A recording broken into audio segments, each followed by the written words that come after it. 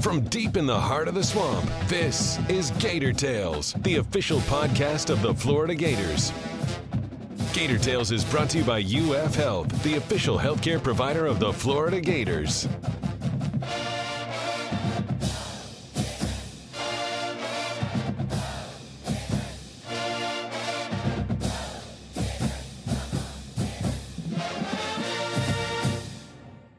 Welcome to Gator Tales. I'm your host, Adam Schick. The Orange and Blue took a rare step back from the action in Week 1, watching the rest of the college football world duke it out over the course of a Saturday filled with dubs, dominations, and a few disasters. Now ready to officially open the swamp for the 2019 season, the Gators are looking for marked improvement across the board when they host UT Martin on Saturday night. On this week's show, FloridaGators.com senior writers Scott Carter and Chris Harry discuss the impact Hurricane Dorian had on UF, what they learned after watching Week 1, Kirk Herbstreit's critical comments about Felipe Franks, a breakout start for transfer John Greenard, the surprising cuts of former Gators in the NFL, the fitting tribute plan for the late Mr. Two-Bits George Edmondson, and the scariest movies they've ever seen in the PAT. Then, wide receiver Josh Hammond stops by to chat about approaching the end of his career, his favorite memories on and off the field, and his expectations for this year's offense. But first, people across the state of Florida spent much of the week preparing for the potential threat of Hurricane Dorian, and that certainly included the Gators. So to open this week's roundtable, Scott and Chris discussed the unusual circumstances surrounding the first home game week. There's been no classes, obviously, up to Wednesday this week. In the end, I don't think Gainesville was impacted greatly by it, and the team did get back together and practice Monday and Tuesday, and they were able to get into their game week preparations for UT Martin without really much of a hiccup in terms of anything related to Hurricane Dorian.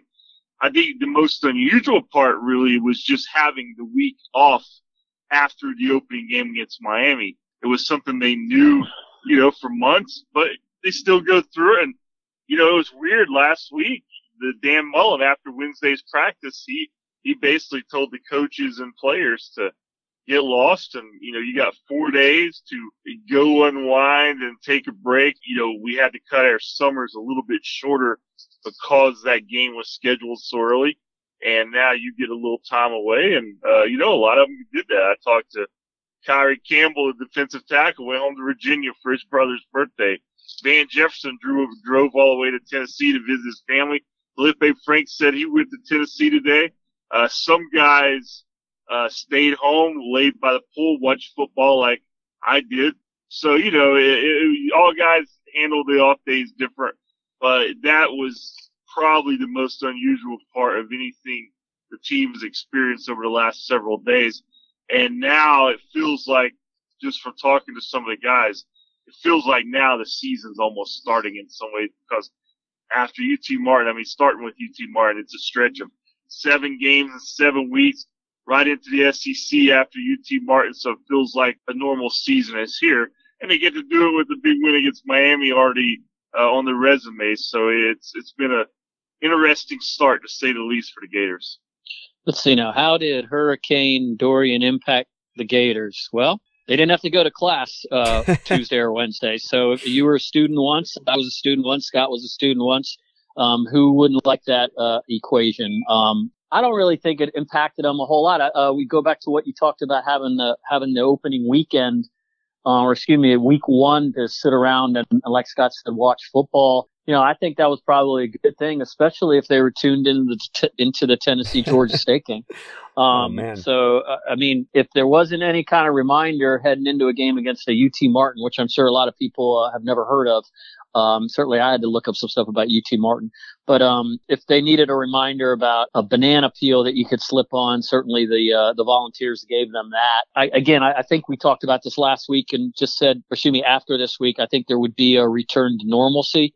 Obviously, it wasn't normal at all, really, this week with class being canceled and whatever, but they stuck to a pretty normal, as far as football routine, in terms of being their practices and their meetings and what have you. And now, like Scott said, 7 games in 7 weeks, and this will feel more like that opening week because, let's face it, over the past however many years, almost 3 decades, Florida's opened the season with a what people would call a cupcake opponent, and I'm sure UT Martin being one of these Division I AA FCS teams would fit into that mold. And it's an excellent tune-up game. Having said that, the Gators have a bunch of stuff on tape already from that Miami game, which they were able to review and correct. And I'm sure that's what they've spent the bulk of this week doing in their time. It was hard to kind of break down what we saw against Miami in the sense that there wasn't a lot of context for it because of week 0 and no one else was playing. So I'm curious for you guys, after you sat around like I did, like I'm sure most people listening to this show did, and you watched what happened throughout week 1 in the rest of the country, did your opinions change at all of what you saw in the Florida-Miami game? Did it in any way color your perspective as you reflected back on that moving forward? My perspective was fine. I think Scott's perspective was fine. It's the Gator fan base that maybe needed some kind of a perspective adjustment. I mean, Clemson's the best team in the country. Trevor Lawrence, if he could come out this year, would be the number 1 player in the draft. He didn't have a very good game against Georgia Tech, and my perception of Trevor Lawrence hasn't changed. I still think he's pretty good. Notre Dame Monday night against Louisville, their quarterback struggled too. Has the perception changed of Notre Dame? So I think being kind of the only game in town that night in the Miami Florida game in Orlando just made it easier for people to jump to conclusions that may or may not be there. Might they be accurate conclusions? Sure. I'm more along the lines of where you got to get it. It was too small of a sample size to jump to some things, and having started so soon, I think having a full slate of games maybe brought some people back to reality. But I guess we won't know that until we start scanning Twitter a little more this weekend after the Florida UT Martin game. Yeah, I mean, I think, like Chris said, it's just a reminder for others maybe to get a little glimpse of, hey, guess what? Opening week is not always pretty. It wasn't the prettiest for the Gators or Miami. Or Tennessee. He certainly wasn't pretty for Tennessee. Wasn't pretty for Missouri. Wasn't pretty for Ole Miss. So Florida State. There were a lot of teams who suffered worse fates than the Gators with a sloppy win in week 1. None being more so than Miami. As we talked last week, they would much have rather won that game than lost. But like, again, that's the way it works. Will the Gators look to be a little more crisp, more efficient in some things they do against an overmatched team like UT Martin? Certainly. If they don't win by 50, is it a disappointment? No, I mean, UT Martin, they'll come down, they'll try to play. You just don't know, but they would certainly like to go out there and maybe put that game away early and get some younger guys in the lineup. I'm sure that's ultimately what Dan Mullen would like to see happen on Saturday, and then move on from there. Kirk Herbstreit brought up during College Game Day, seemingly out of nowhere. He was talking about Georgia and then just kind of pivoted and started talking about Felipe Franks and sort of went on. It was about a 60-second diatribe about all the reasons that Franks needs to be more mature and his concerns about him as the right leader for the Gators, etc. So obviously that got social media going. People were talking a lot about that. And that stuff ultimately gets back to the top anyway. And I know Felipe Franks spoke to me this week. Dan Mullen spoke to me this week. What sense, if any, did you guys get about some of that talk about Felipe that's out there and how it's affecting him or the way the Gators feel about him? I mean, just from those guys talking, there was no sense of it all. I mean, Felipe Franks, as we've talked on this show before, I think last week, he's not for everybody. I think Felipe Franks likes the fact he's not for everybody. He was asked today at the press conference specifically if he handles that type of criticism better now than a year ago. And he said he thinks he does, but most importantly, he said that it's not really important. And I think he said that in the past, and I didn't really believe him. But I mean, he's getting to a point now where, I think he's getting better at it. But I also think there's a part of his competitive psyche that he kind of thrives off that. I mean, it's an old cliche in sports that, the old chip on the shoulder. Some guys have it. Some guys need it. I'm starting to believe after watching Felipe more and more, I think he kind of thrives in that. I don't know if it's always been that case for him because he probably didn't face much scrutiny in high school, obviously, but he certainly has in his 3 years as Florida starter. And he's at the point in his career now where Florida is suddenly at least in the national conversation again. And he's the best quarterback the Gators have had, at least production wise, since number 15, Tim Tebow. So it's only natural that he's going to be the focal point of a lot of media and fans' engagement with the Gators. And quite frankly, I think it's good because Florida's had a pretty long stretch of not having really marquee name players. And I didn't peg Felipe Franks for being maybe the guy who's most like that since Tim Tebow, but he's certainly right there. And he's at the game's most important position. So I just think it's something that we might as well get used to. You know, that's just the way people react to him. And him and Dan Mullen, I think Dan Mullen obviously doesn't want that to impact him much. I think Felipe is getting better at not letting certain things impact him. But also, I think, truth be told, I think he likes some of it. Scott said that Felipe Franks is not for everybody. I kind of like to think that about myself. I'm not for everybody. and I kind of like it too. A lot of my Twitter followers will agree with me. I guarantee it. But let's go back to what your original point, Adam, was about Kirk Herbstreit. Okay, I would have liked to have known what Kirk Herbstreit said 2 years ago when Baker Mayfield planted a flag and went right up the backside of his alma mater by planting a flag at midfield at the shoe. Mm-hmm. Okay, that was such a horrible thing that he won the Heisman Trophy that year. What did Kirk Herbstreit say about Johnny Manziel's antics? I mean, for all I know, he said stuff about it. Okay. You know, those guys perform. Right. And I think to his point, if he did say something, I don't know. I don't recall. And I think Kirk Herbstreit is very, very good at his job. I'm not criticizing him in any way.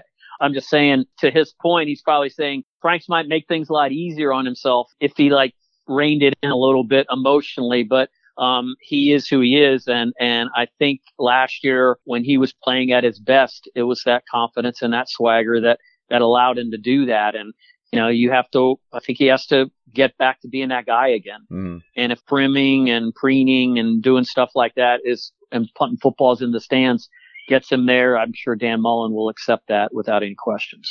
Mm. In any case, moving on to the team on the whole, right? This is a big week for cleaning things up, and that's been a lot of the talk.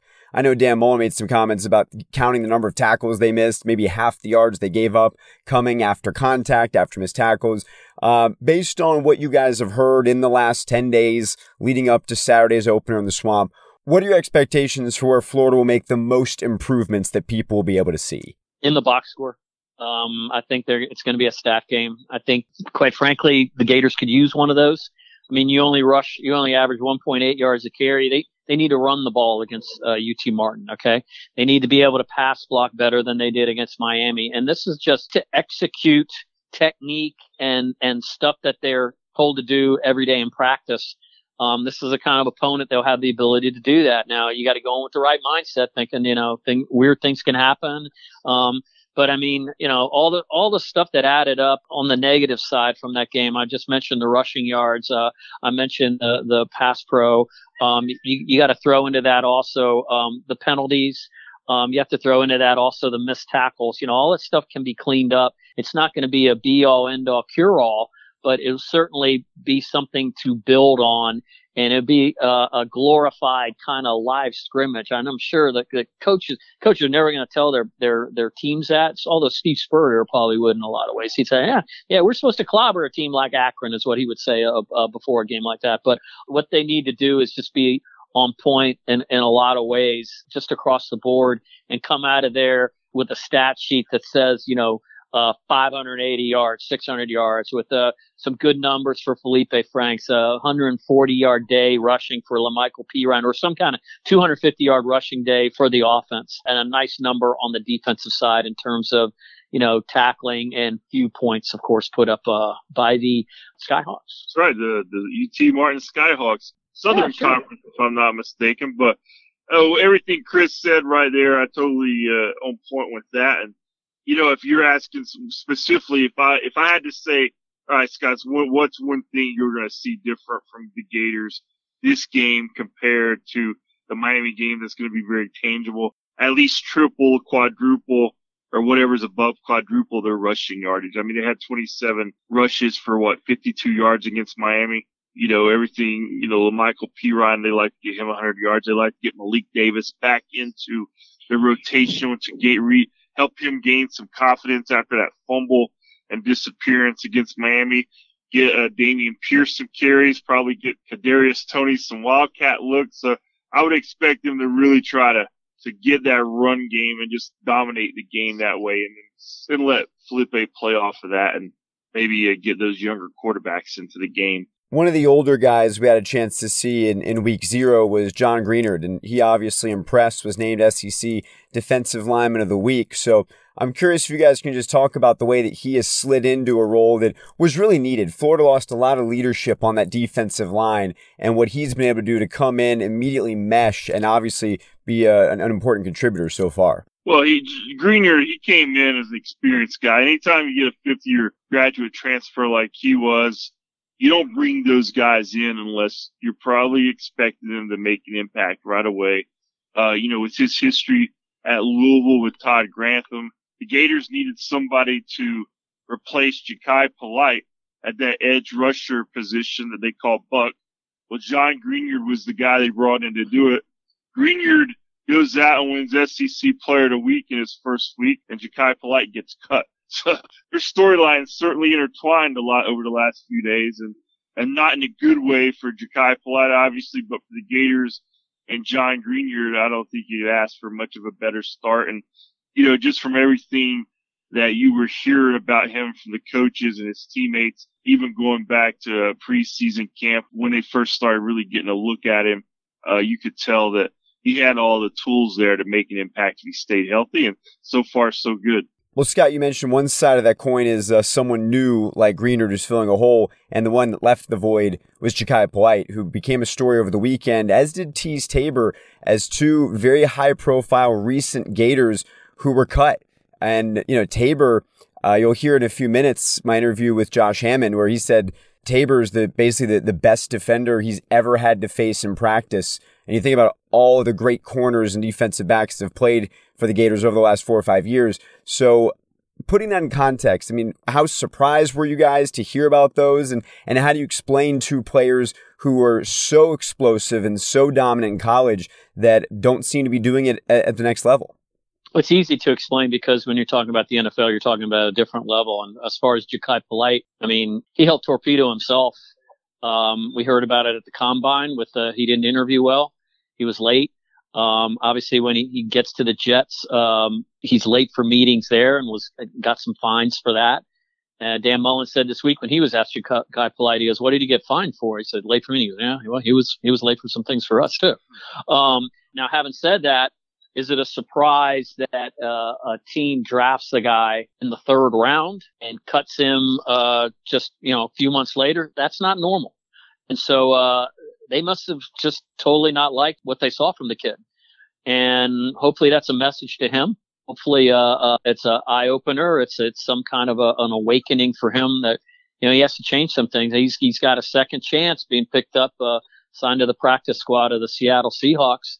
Maybe Pete Carroll and those guys can shake some life into him, but it's also something that maybe I think Dan Mullen said it was a learning moment for not only Jachai Polite, but maybe for some of his teammates that are in the Florida locker room right now.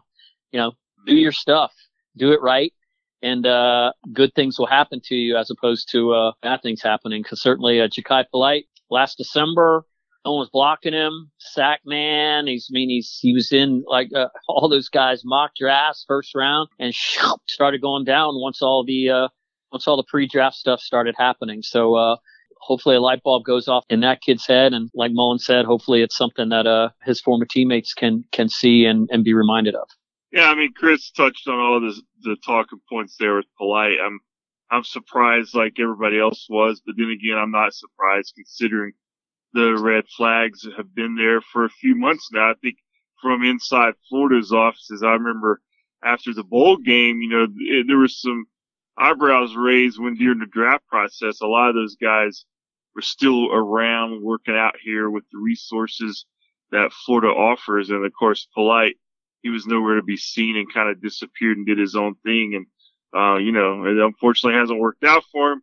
You hope he can get it together. We'll see how that goes. As far as Teez Tabor and some of the other defensive backs who have struggled in the NFL for Florida in recent years, Vernon Hargreaves is another guy. He was rumored to even maybe be facing the chopping block by the Bucs, but he made the roster. I was not really too surprised. I just look at what had Teez Tabor done in his first couple of years in the league. And if you look at the Lions, Jared Davis has been an immediate impact player there. Tabor, who obviously got a lot more pub, I think, in college to some degree, than even Jared did. He was quiet. And, I think for him, you go back to the NFL Combine a couple of years ago when he was there, those eyebrows raised at his slow time in the 40. And sometimes you wonder how much to put into those kind of things at the Combine where everything's based on strictly just numbers from a physical standpoint, how fast you are in a 40, how high you can jump. How's that translate to football? I think speed for an NFL defensive back, obviously it translates to a great magnitude. And I think that's what did Teez Tabor in. And, there's always a team that may give him another shot, and maybe he can find a role and carve out a spot for him. But, it has been tough going for some of those guys.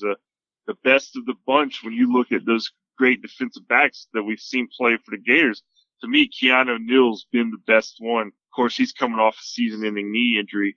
The Falcons are hoping to get him back, but Marcus May's been pretty good. Yeah, Marcus has been pretty good. He's been hurt this spring. Brian Poole, who's now with the Jets, has been pretty good. I know Duke Dawson, the Patriots gave up on him after using a second-round pick on him. So it is kind of a mixed bag.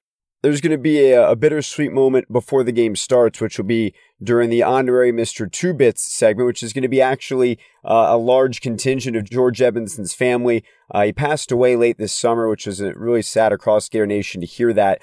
Chris, I know you did a story on that, talked to the family. Can you just talk about what they had to say about his legacy and what Mr. Two Bits means to the Gators? I'm gonna throw this one to Scott, and I'll come back and add to it because Scott was actually at the memorial service. What they call it, a celebration of life, Scott, in Tampa. Yeah. And that was Steve Spurrier was there, Scott Strickland was there, Jeremy Foley was there. It was a gathering of Gators down there in South Tampa, and obviously there was a lot more of a salute to him, wasn't it, Scott? Yeah, it was really nice event down in Tampa at Palma Ciega Country Club where Mr. Edmondson was a member, I think his wife told me, for over 50-some years. Wow. A very good golfer. His father was a professional golfer in the Tampa area when he was younger, and Edmondson took up the game, obviously, as a man, too. But more importantly, since 1949, he's been known as Mr. Two Bits in Gator Nation. And you could tell that the family, they were sad that obviously he passed away at 96 years old, but they also were very thankful that they had him for so long and that he made such an impact, not only in their lives, but really in the Florida Gators lore. I mean, he's right there with Steve Spurrier, Tim Tebow, and Emmitt Smith. I mean, Mr. Two Bits. I mean, that's how prominent he is. He's obviously been involved for 60 some years now. It's amazing to have any connection to anything that long. And, so his family, again, it was a very nice ceremony down there. His wife, his grandsons, his great-grandsons, they spoke to the crowd, at least a couple of the grandsons did, and his wife. And Steve Spurrier spoke, and, Spurrier, I think, said it best, and Chris wrote about this. I mean, there's never going to be another Mr. Two Bits. And Chris, you might have more to add. Yeah, just to my point, I mean, the first home game since the passing of George Edmondson, what better way to salute him and his legacy than to trot out his 3 grandsons and 5 great-grandchildren in the garb and let them lead the cheer in the 2019 season opener. That's what's going to happen Saturday. All of them are very excited. I spoke to all 3 of the grandsons, Chris King, Kevin King, and Robert Edmondson are their names. And Robert told me he wants it to be on point with his outfit. He all the way down to the, a lot of these celebrity Two Bits the last few years have just gone with the khaki pants. He goes, no, got to have seersucker, the white saddlebuck shoes. Found them all on Amazon. He said it wasn't easy, but he's going to be decked out to the Two Bits 9s, as it were. And it'll be obviously a nice moment for that family. His widow Jane will be down there, and a bunch of other probably members of the family. And when you think about some of the people who have been paraded out there to do that two-bits cheer, whether it's Spurrier or Collinsworth or Caleb Dressel or Dara Torres or Bridget Sloan, that's a really cool kind of thing I think the UAA came up with in 2013 when they put Eric Red out there to be the first celebrity Mr. Two-Bits. And in June, I believe ESPN ranked its 25 best traditions in college football, and Mr. Two-Bits cheer came in at number 8. So one last one with that true Edmonton blood leading the cheer before the Tennessee Martin game. I think there'll be video tribute to him also. Obviously, that'll be a very cool moment, not just for the Edmondson family, but for all of Florida and all the people that enjoyed Mr. Two-Bits cheers over the decades and decades and decades. One more final little cool tidbit is, Adam, at the Celebration of Life event that I did go to, I asked his wife about his final resting spot, and she said, well, you know what he wanted to be buried in, right? And of course, we can all guess that, right? Yeah. He was buried in his exact uniform that he has on Two-Bits. So wow. Shows you how much that role meant to him, obviously, for him to request that. He was serious about it. And if you look at in my story that I wrote about it this week, Adam, there's a video. It's like a 2.5-minute video. It talks about him. It talks about the genesis of it all. And first Gator game he went to, the team was terrible.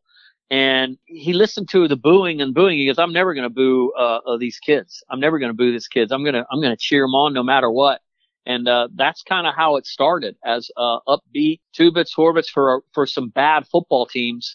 He just kept on doing it, and went from the lows, the highest of times. This last Two-Bits cheer, incidentally, was in, I believe it was 2008, the senior day of 2008. Against his alma mater, the Citadel. That's the last time he did his cheer on the field. And as you noted, it was his alma mater. As a lot of people don't know, he did not go to Florida. And most of his family did not go to Florida either. In fact, Robert, the youngest grandson, is the only member of the entire Edmonton family that has a degree from the University of Florida. He has an undergraduate degree and a master's degree. Huh. Wild. And his wife's from Florida State. Wow. I'm always trying to figure it out, though, when I hear that. How did the connection to UF even start? I think he went there to the first Gator game with a friend of his, just kind of took a liking to the whole thing, having settled in Florida. You got to remember this. He moved to Tampa when he was just a toddler, his family did, from Atlanta area. And you got to remember, when he started doing this, Adam, there was no professional sports in Florida. I mean, the Florida Gators were kind of the biggest thing in sports in Florida. So it was a big deal to come to a Florida Gators game. And obviously, he made it a bigger deal in his own way. That's a really good point. That context is definitely helpful to figure that out. As we transition from that to our PAT, Mr. Two-Bits, arguably the greatest sports fan, most legendary sports fan that ever lived. I'm not a fan of scary movies. I don't know if you guys are either, but that's the talk of the week because It Chapter 2 comes out. It's going to be $100 million blockbuster. I'm even going to see it because I was tricked into seeing It Chapter 1, which, for what it's worth, is the scariest movie I've ever seen. And if that sounds soft to you, it's because I don't watch many scary movies. But it made me think. It's a question I'm asking everybody this week. I asked Josh Hammond this question, which you'll hear in a few minutes. What's the scariest thing you've ever seen? It could be a movie, a TV show. Maybe there was even a book that just spooked you to death. I want to know what spine-tingling answers that generates from you guys. First of all, just don't think of remakes when I bring up this. In 1976, I saw the original movie, The Omen. And I just absolutely freaked out about it because I thought it was not only scary as hell, but I thought the story, the screenplay, was absolutely brilliant. It had Gregory Peck in it, and he's obviously one of the greatest actors of all time. But the notion that there was a plot to bring back Satan's son and put him in politics and all this stuff, and the way it was all built up, and the 666, and you're like, holy God! And it was to me. Because The Exorcist had come out, like, I want to say 5 years earlier, maybe 3 years earlier than that. I thought this one was much, much scarier than that. And back then they used to have, actually Jaws was the first movie to do this. was the first one to put disclaimers up that say maybe too intense for younger children. Oh, wow. And this one was not only maybe too intense for younger children, but it was almost freaking too intense for me. And I just really, really violent, especially at that time, for 40 years ago. And, but at the same time, a magnificent and brilliant film. If you all want to see it, don't look at the remake from 5 years ago with Liv Schreiber, I think was in that, I believe.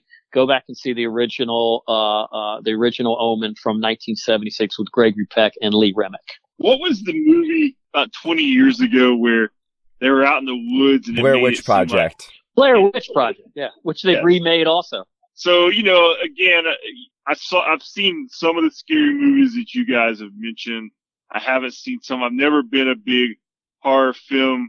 Yeah, I think mostly because I remember when I was a kid, Friday the 13th was the big franchise at the time. And I don't know, I remember watching one and just not thinking it was that scary or almost funny in some way because it was so bad. But then as I got older, I just drifted away from that genre. But I remember, I'll never forget this. I was walking through the mall in Tampa, the Citrus Park Mall, one afternoon with a buddy of mine. And we were just hanging out.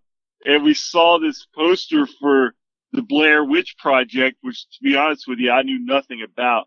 He's like, hey, man, let's float the afternoon. Let's go to this movie. And I'm like, okay, whatever. I think it's a Sunday afternoon. I had nothing to do. I have no idea why we were even at the mall. So we end up going into the movie theater, and I hadn't read a word about this. I hadn't seen a commercial. So I'm sitting there watching this, and I mean, I'm thinking it's real, man. I mean, that was as close as I got ever to being tricked in a movie.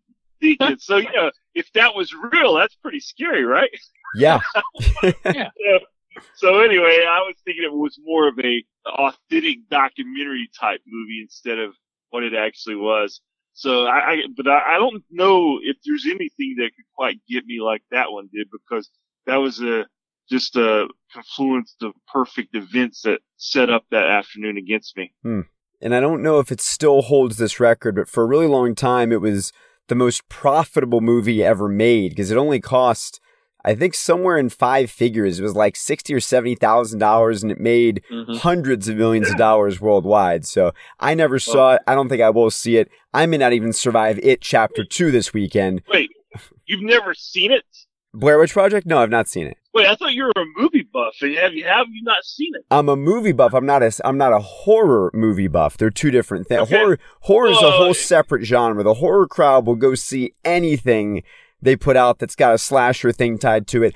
I need next level horror movies. It's got to be Us or Get Out or It. It's got to be operating at a higher level for me to be interested. Maybe too intense for older children like Adam. Exactly. Despite Chris's objections to it, I stand by my statement. I also stand by the work that you guys are going to do this week on FloridaGators.com, which we encourage people to check out. Also, you can follow them on Twitter at GatorsScott, at GatorsChris. They've got the home opener covered for you from all angles. And hopefully next week we're talking about, as you said before, a party in the box score. Lots of good numbers to talk about before we go into SEC season. So, guys, thank you so much as always, and enjoy the opener. Well, thanks, Adam. And I think you just gave us our headline if the Gators do rack up a party in the box score. I like that. There you go, party in the box score. I think I may go watch Psycho right now.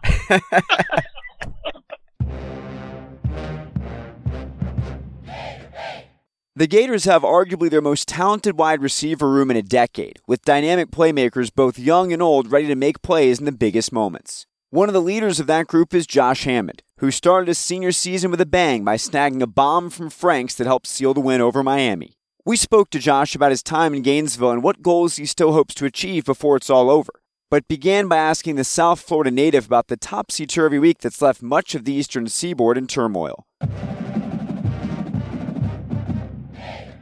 When we have these issues, our president of the school, he does a pretty good job of letting school be out. So we've been off. We haven't had school Monday, Tuesday, Wednesday, just to allow, just normal students that can go home, be able to go home and be with their families for a situation like this. And as far as us, Coach Mullen does a good job, and our position coaches do a good job of reaching out to the guys who are going to be affected by the storm or whatever. And, just making sure they're okay, even if they have to drive up, being able to provide them shelter or somewhere to stay, just because the storm won't hit us as bad as it'll hit, the coast. Mm-hmm. So just being able to provide that shelter for anybody who may need it or may want it, that's definitely an option as well. So being a player, just to know that they would be willing to provide that for us, just makes us feel more comfortable, more safe about the situation, and just allows us to focus on the things we have to focus on in regards to football. Given where you're from on the East Coast down south, how much has your family personally been affected by this? They haven't been affected much. It kind of curved and missed like South Florida, almost kind of completely. I mean, they got like some storm weather, but being from down there, that's like almost every day. So they're pretty fine. Speaking of your family, most Gator fans know about Frankie. I want to talk about him in a second, but tell us about the rest of your family other than former Gator wide receivers. I have an older sister, mom and dad. I have an older sister. She lives in Orlando. She goes to UCF for med school, and she has 2 kids. But she was state champion in high school for 100-meter hurdles. Wow. Yeah. Wow. I mean, were your parents big athletes as well? It sounds like there's a certain kind of gene running through the family here. No, just my dad. My mom didn't do any sports, but my dad did. Was he a football player? Football and track. So how quickly did he get you and Frankie started on football? Was it from an early age, or did you sort of grow into it? So Frankie started playing in the 6th grade, and I didn't start playing till the 7th grade. Yeah, we kind of started late, I would say. Well, what were you doing before there? Were there other sports you were more interested in? Why was football sort of late for you? So it wasn't, we always played football and knew about it, but our parents kind of believed that, a contact sport at such a young age could, allow your bones not to develop and lead to higher risk of injuries and things of that nature. So we never played contact football just because my mom was kind of weird about that. So that's why we waited so late. But we both ran track at a young age. I started track 4th grade. And Frankie is 4 or 5 years older than you. What's the number on 8. that? 8 years. Oh gosh, he's been gone that long. I guess I'm getting old. Yeah. So the gap kind of got closed because he redshirted. One thing that he really does is just try to help me as far as, just my game and things that he may see when he's watching, and just, give me tips or pointers that he may see that I could work on and things of that nature, just because I know he's played at this level and at the next level as well. And, so that's the one thing he does. I don't really think we compete much. So in terms of Frankie, I know you spent probably the most time with Kansas City in the NFL and then bounced around a little bit. Where is he now, and what have you learned from him about pursuing a career at the next level? He currently lives in Gainesville now with his wife, so he's not too far from me. Okay. One thing that I've learned just from him is, just to keep working. He probably went through a lot more in college than I did with, coaching changing and different receiver coaches every year, different offensive coordinators every year. So, he just kept, he stayed the course, just tried to keep working on what he could control and just kept working. So I think that was the biggest thing for me, just you can't control certain things, and you shouldn't let those things that you can't control define you, I would say.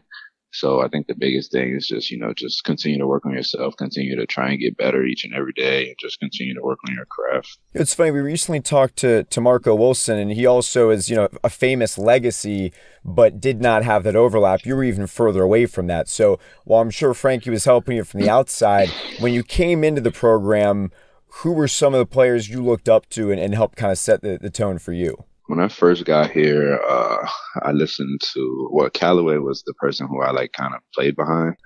So I kind of, would watch and learn from him just because he was, a freak of nature when it came to football talent.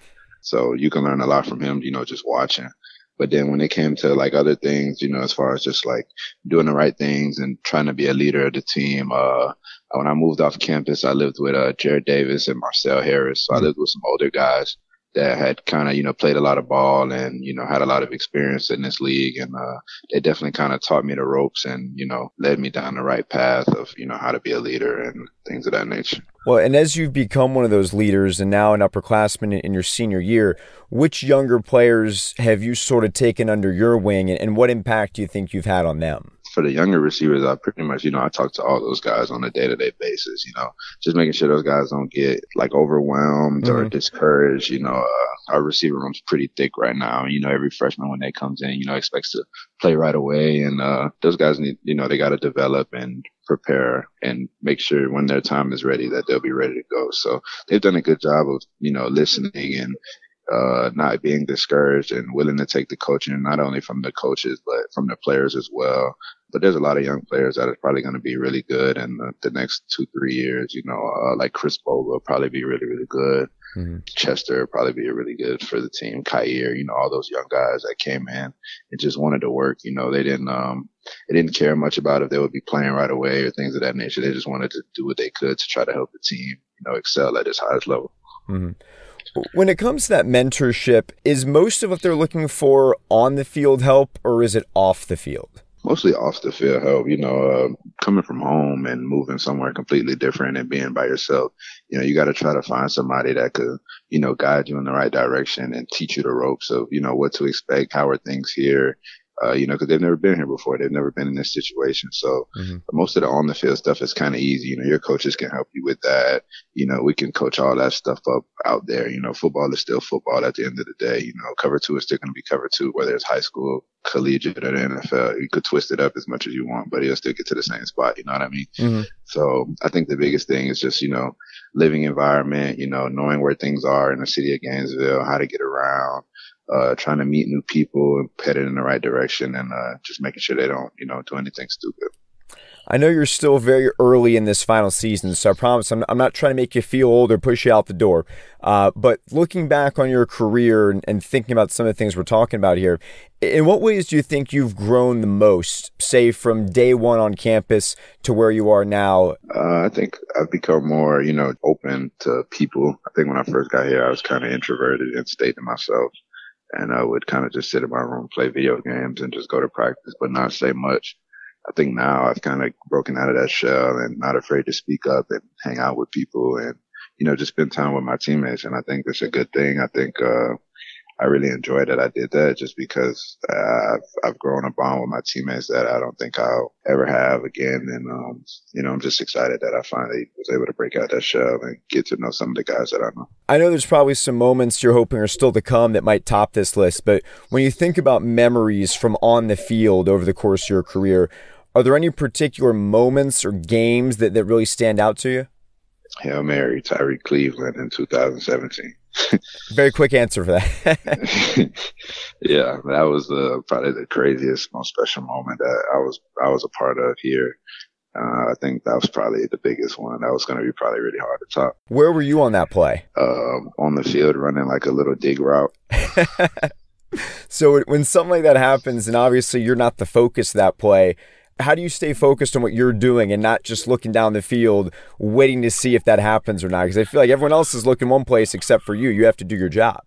Right. So the initial thing was to try to, get to like the 45-yard line and get down and let Eddie kick like a 60-yard field goal to win the game. Mm-hmm. So the initial plan wasn't even to kind of throw it deep to Tyree, but they kind of played some weird coverage on the back end and just let Tyree run. So when Felipe rolled out and just seen him hanging out over there, he just let it rip and he was able to make the play. So, it was really exciting. Was able to come with the win in a dramatic fashion. Yeah, no question about that. In terms of, you talked about breaking out of your shell and kind of getting out and spending more time with the guys. When you've been on the road, when you guys have been on a road trip or just somewhere with the guys, what's maybe a funny story you can share that stands out to you when you think about some of those off-the-field moments from your career? Let me think. And you guys are always pranking each other, right? You guys are always pulling stuff on each other? Yeah. They kind of mess with each other with like they'll throw like milk or whatever on each other and like Gatorade and hot sauce and stuff. Sometimes it gets really hectic to the point where they're like running somebody's house and, hit them with a bottle of mayonnaise or something like that. What's the craziest thing that you've been hit with, and what's the craziest thing that you've thrown? See, I never personally got into it. You're not doing that, okay. I was always the bystander. I was there and I witnessed it, but I was never on anybody's team or a part of anything. I was always in the middle, just mutual, not picking sides. It's fair enough. I mean, you do seem like a very, very chill guy. So when you're away from football, is that pretty much your mode, just to stay pretty low key? Yeah, pretty much. I play a lot of video games. So when I'm not doing anything football, when I have downtime, I play video games with some of my friends that aren't here. So that's kind of our way to still like stay in contact with each other and, kind of hang out. Mm-hmm. I want to bring things back to football for a little bit here. In terms of the win over Miami in week 0, You obviously had a huge moment in that game in the fourth quarter. Can you talk about that play, how it felt on the field when you came down with that? Because even talking about the Tyree Cleveland play, that's one that you're watching, you're not really, in the thick of. But, I mean, you're one of the biggest reasons why you won that game against Miami. So can you talk about that? It was just, being able to go out and make a play. Louis Murphy was actually on the sideline for the game, and he kept saying, somebody got to be the energy. Somebody got to make a play. Somebody got to make a play. So once they had scored and went up, and they called the play, Tyree actually came to me before the play and was like, "You gonna get the ball?" And I was like, "Yeah, I know. I just gotta be a shot catcher." So, I just was able to, I was able to run down the field, get open and make a play to help us score and secure the win for us. So it's just exciting to, know that my teammates count on me and know my coaching staff counts on me to make those plays in a situation like that. With the expectations that people have for you guys, especially this year, being a top 10 team preseason, there's a lot of expectations on you guys, on the offense, on Felipe, and that gets talked about a lot out in the media especially. How do you filter that? I mean, how do you make that productive and not something that becomes a negative force for you? Easy. You just continue to work and not really much worry about it. We don't really look too much at, rankings or talk about it much. All we do is try to get better and improve each and every day as a team. If one person goes out and tries to work on one thing to get better on that day, we'll continue to grow as a team. So I think that's the biggest thing we try to do is just not worry about, we can't control the rankings. All we can control is how we perform, how we practice on a day-to-day basis. So I think that's one thing that we just try to focus on is the things that we can control and not worry so much about rankings and things of that nature. Mm-hmm. How strange was it playing in that week 0? I mean, you're a week early, you started camp early, everything was shifted forward. You have this big build up to the game, and then you have a week off, which obviously only 2 other teams in the country had. Right. How did that sort of alter what your normal procedure would be like, and what effect do you think that has? I don't think it felt like much of an alter. We definitely started camp early, so that kind of cut like summer workouts a little bit early. But once we got rolling, everything kind of felt the same going into game week. It felt the same as the year before. The only thing that felt weird was the bye week after the fact. Right. But I think it was kind of good because we normally get a little longer of a break, after camp that we normally get before like our actual game week, which we didn't get because we played that next week exactly. So we was able to get that break on the back end, which I think was probably better just for, guys getting banged up from the game, being able to, have more time to actually correct our mistakes that we made from the game and really refocus and shift our focus back on the things that we needed to work on. And I think it was really good for us. So I think it played in our favor. I don't really think it was much weird. I think it was just, just a little different. Well, I know Coach Mullen talked a lot about the expectations for improvement now that you've had that. Where do you think those are going to happen? What have you really focused on improving? I mean, not just yourself, the offense as a whole as you go into this next week. I mean, we can't turn the ball over 4 times. I think that's the biggest thing. I think, we had some plays where we were efficient. We didn't have much plays on offense. I think we had like 56 total snaps. Mm-hmm. So, I mean, we weren't on the field very much. But when we were on the field, we got in the red zone a couple of times and turned the ball over. Didn't get any points. I think those are, things that we need to work on, but I don't think they're issues, but they're not, that big of an issue because we were able to move the ball. We were able to make those plays when we had to make those plays. It's just those little details that we need to focus on, such as catching a pitch or not clamping down on the snap, on the RPO, you know what I mean? Mm-hmm. So, there's little things that can easily be fixed that we just need to have a little more attention to detail on it to execute those plays. When you've got the week off, like you just had, are you watching a lot of games or are you kind of stepping back? Because if you don't have a game, you want to get away from it. How do the guys feel about that? How do you feel about that? I definitely watched a lot of football this weekend. We got a little good break off. So, just trying to, watch other teams that we play later down the road and see how they're doing. It's definitely always a thing, in the back of people's mind, just watching teams, and just seeing how they perform. I'm a big SEC rooter. So if I see an SEC team playing somebody else, I obviously want the SEC team to win just because, we're in the same conference. It definitely gets competitive within our conference, but I still feel like we have the best conference in the country. So just to see, those other teams in our conference go out and beat up on other teams from other conferences, definitely exciting and lets me know that I'm going against, the best of the best. Mm-hmm. So from what you saw on Saturday, what stood out to you? I mean, what performances impressed you? What surprised you? I saw Tennessee lose. I think that kind of surprised me to Georgia State. That was surprising. The Missouri loss was surprising to me. Mm-hmm. But it's still football at the end of the day. You got to be able to execute on a week-to-week basis at a high level, or, it's going to be hard to win games. Winning football games is not easy, no matter who you're playing. Everybody can execute, especially at the collegiate level. So I think that just goes to show, the attention to detail and the difficulty it is to win at the college level is not easy, no matter who you're playing. And you know what I mean? So I think that was the biggest thing that I saw. Couple final things for you. When you're practicing, who's the toughest DB to face in practice? And this could be from any time in your career. Biggest challenge for you matching up in practice, and then biggest challenge matching up in a game? So in my career, practice-wise, I would say Tease Tabor. He was just very instinctive. Like, I think he knew our offense better than we did. Like, seriously. What about in a game as far as an opponent? Probably Dre Baker from Georgia. He's really good.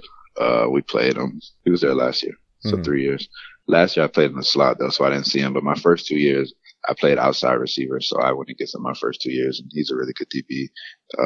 He was really experienced, and he knew their system really well. And you could just, he was definitely ahead of the game a little bit. And you could see it in the way he played, and his preparation, and how he made plays on other teams. When you watch film on him, you could tell that he studied his opponents and he knew what he was doing before he even got on the field that Saturday. Any guys you're looking forward to facing this season?